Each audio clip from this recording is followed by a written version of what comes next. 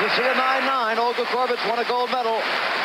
There it is. 5 seconds left in the game. Do you believe in miracles? Yes!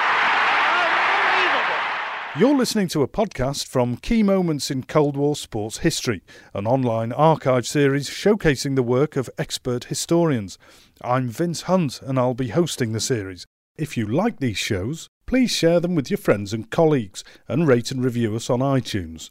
It really helps new listeners find us. Through global competitions like football's World Cup, sport has the power to unite nations, to bring the world together around a single moment.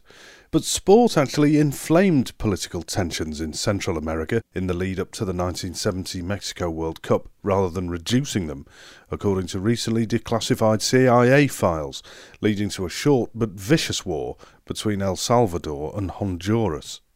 The full details of this Cold War sports story have come to light now thanks to the Freedom of Information Act in the United States, which celebrates its 50th year of existence this year. Nate Jones is director of the Freedom of Information Act project for the National Security Archive in Washington. Nate, what do these documents tell us? They tell us that it certainly went to the president's desk, the football war, but it was a little bit buried every day. In all of these president's daily briefs that he's seen, number one was always the Vietnam War. Number two was the Soviet Union's activities throughout the world. And then even though it was in the U.S.'s own hemisphere, its own neighborhood, the football war was number three. It also shows that the CIA appears not to have had the best intelligence on it. Compared to the other briefings about Vietnam, which were quite in-depth, looks like the CIA was only really relying on news reports from the area, and it looks like they didn't have anyone on the ground. World Cup matches mean a lot. What happened between El Salvador and Honduras? The war wasn't purely based on football. It was actually a war about overpopulation and lack of resources that coincided with the qualifiers. So the situation, generalizing, was that El Salvador had a higher population than Honduras, and Honduras had more land. And eventually, over a long course, citizens of El Salvador crossed this rather murky to find border with Honduras and started taking up essentially open land. Then Honduras had a policy to redistribute the land to Hondureños and began essentially igniting racial tension, trying to kick out the immigrants from its land. This coincided with 3 football matches, and actually 3 good football matches, in 1969. So the first in Honduras, there was no scores until after 90 minutes. It went into overtime. Honduras won 1-0. The second in El Salvador won 3-0, and the Honduras' team actually had to be whisked away and hidden because the tension was so much. Media on both countries ignited racial strife, replayed videos of mobs attacking each other, and things inflamed. Finally, the last game was played in Mexico City, and El Salvador eventually won in overtime. After the war, the two broke off diplomatic relations from each other, and about a fortnight later, the actual war started. Inflamed, but perhaps not caused by, but inflamed very much by the media and tensions and anger over the competition. At first, El Salvador's army invaded into Honduras, justified as protecting Salvadoreños in Honduras, and made quick gains. I think the intelligence reports say overtook 9 cities. Some commentators called it the Israel of Latin America due to its small size. But eventually, Honduras started attacking through the air and essentially bombed El Salvador's fuel ports. And then, after just a few days, the war bogged down into a stalemate.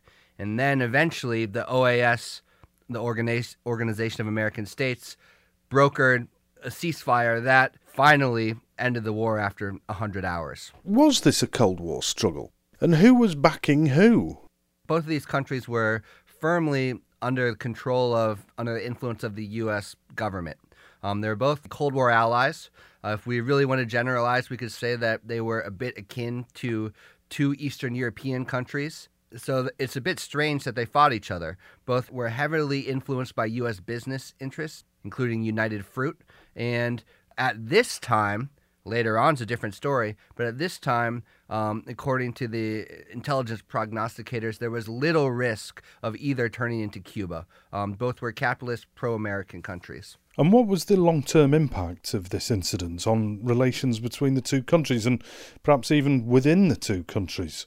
One of the impacts of the football war was the military leaderships that led both countries got stronger and were emboldened, and this eventually led to a swing the other direction, first in El Salvador, which the history that some people call Latin America's Vietnam, where the U.S. suppressed a leftist insurgency that eventually won. And you can trace roots to the leadership during the football war that was emboldened by essentially being able to fight a war to a stalemate and essentially not even get a slap on the wrist by the USA. Looking at these papers now, what lessons are there for the US regarding what happened later in Central America?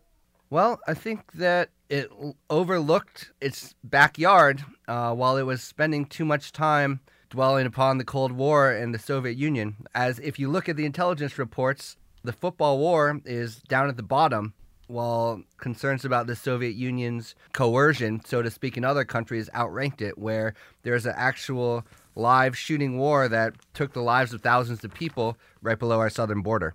So these documents reveal a pretty serious situation on the ground in Central America.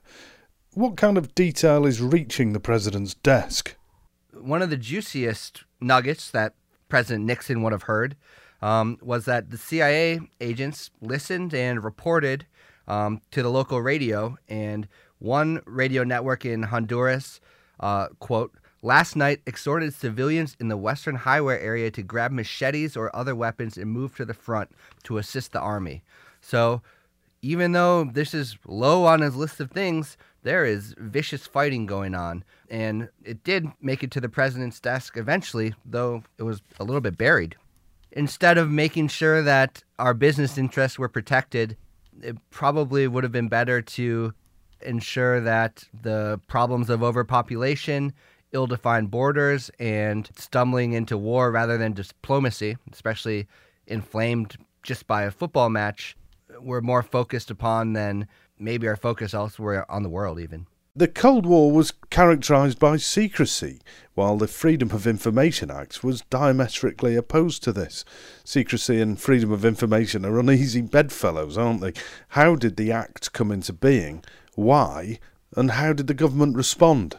Looking broadly, one of the advantages and one of the reasons that the United States and the West won the Cold War was because they had the moral high ground on freedom of press and journalism. And it was, as we saw during the football war, sometimes it inflamed tensions, but overall it was an extremely powerful tool that won the war. And one of the victories of Western journalists was passing this law. President Johnson did not want to sign the law. He threatened a pocket veto, but the press told them that there would be an outcry and told him in no uncertain terms that the public would back the press and access to information in passing this law. And he eventually, according to his press secretary, Bill Moyers, signed it kicking and screaming. Some funny things of what were secret before the law was passed. The amount of peanut butter that the armed forces used was classified as a secret. The justification saying that they could extrapolate, the Soviets could extrapolate through peanut butter just how many men and women or men were in the armed forces. A 20-year-old report about shark attacks on shipwrecked sailors was a state secret. And a description of modern applications of the bow and arrow. So essentially, the press started squawking to the public, do you have a right to know these things and many more or not? And the public, the American public, said, yes, we do. Passed the law, and we passed essentially the first Freedom of Information Act after Sweden and Finland, and Sweden was in the 1700s. What secrets does America want to hang on to even now? Right now, the stuff that is most secret and would be most beneficial to the public is the CIA has a blanket exemption on all operational files. They think that means all files about anything they've ever done. So we have a pretty good record about what presidents have done. We have a very good record about what the military has done. We have a good record what diplomats have done. But in the Cold War, what the CIA did is still largely unavailable to the public. Recently, they declassified the covert operations the CIA was taking in Angola. But that's not the only place they were taking covert operations. As early as, I know we're trying to move forward, but there's a history of the CIA's activities in Iran in 1953 during the coup that from John Kerry on high is forbidding the State Department from releasing. It's already written. So the biggest challenge for historians is getting at the history of the CIA's Cold War activities. And that prompts mention of another almost disaster, the exercise Able Archer. And you've become an expert on this. Yeah, it's actually the whole reason I got into the Freedom of Information Act in the first place is a while back I was conducting research on it and went to the archives and they said, oh, that's classified, you can't read that, and kind of laughed at me. And I said, well, is there a mechanism to get it declassified?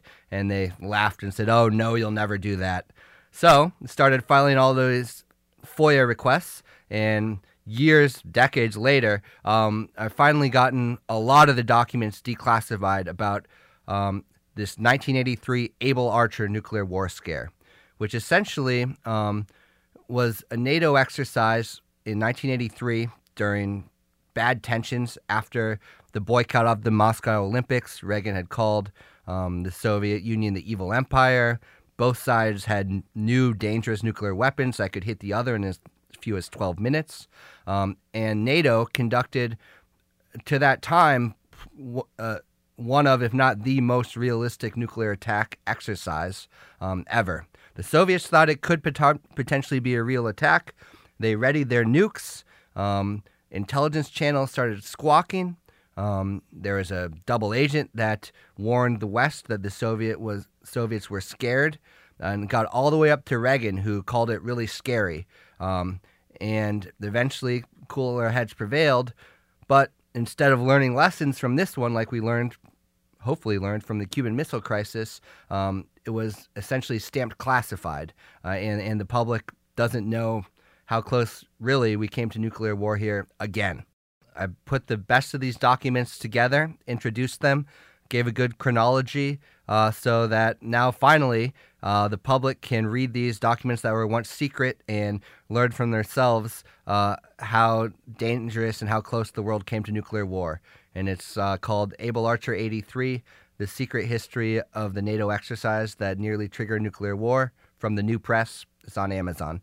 You've been listening to a podcast from the series Key Moments in Cold War Sports History, a project bringing together experts from around the world and hosted here on the Wilson Centre's online digital archive at digitalarchive.org.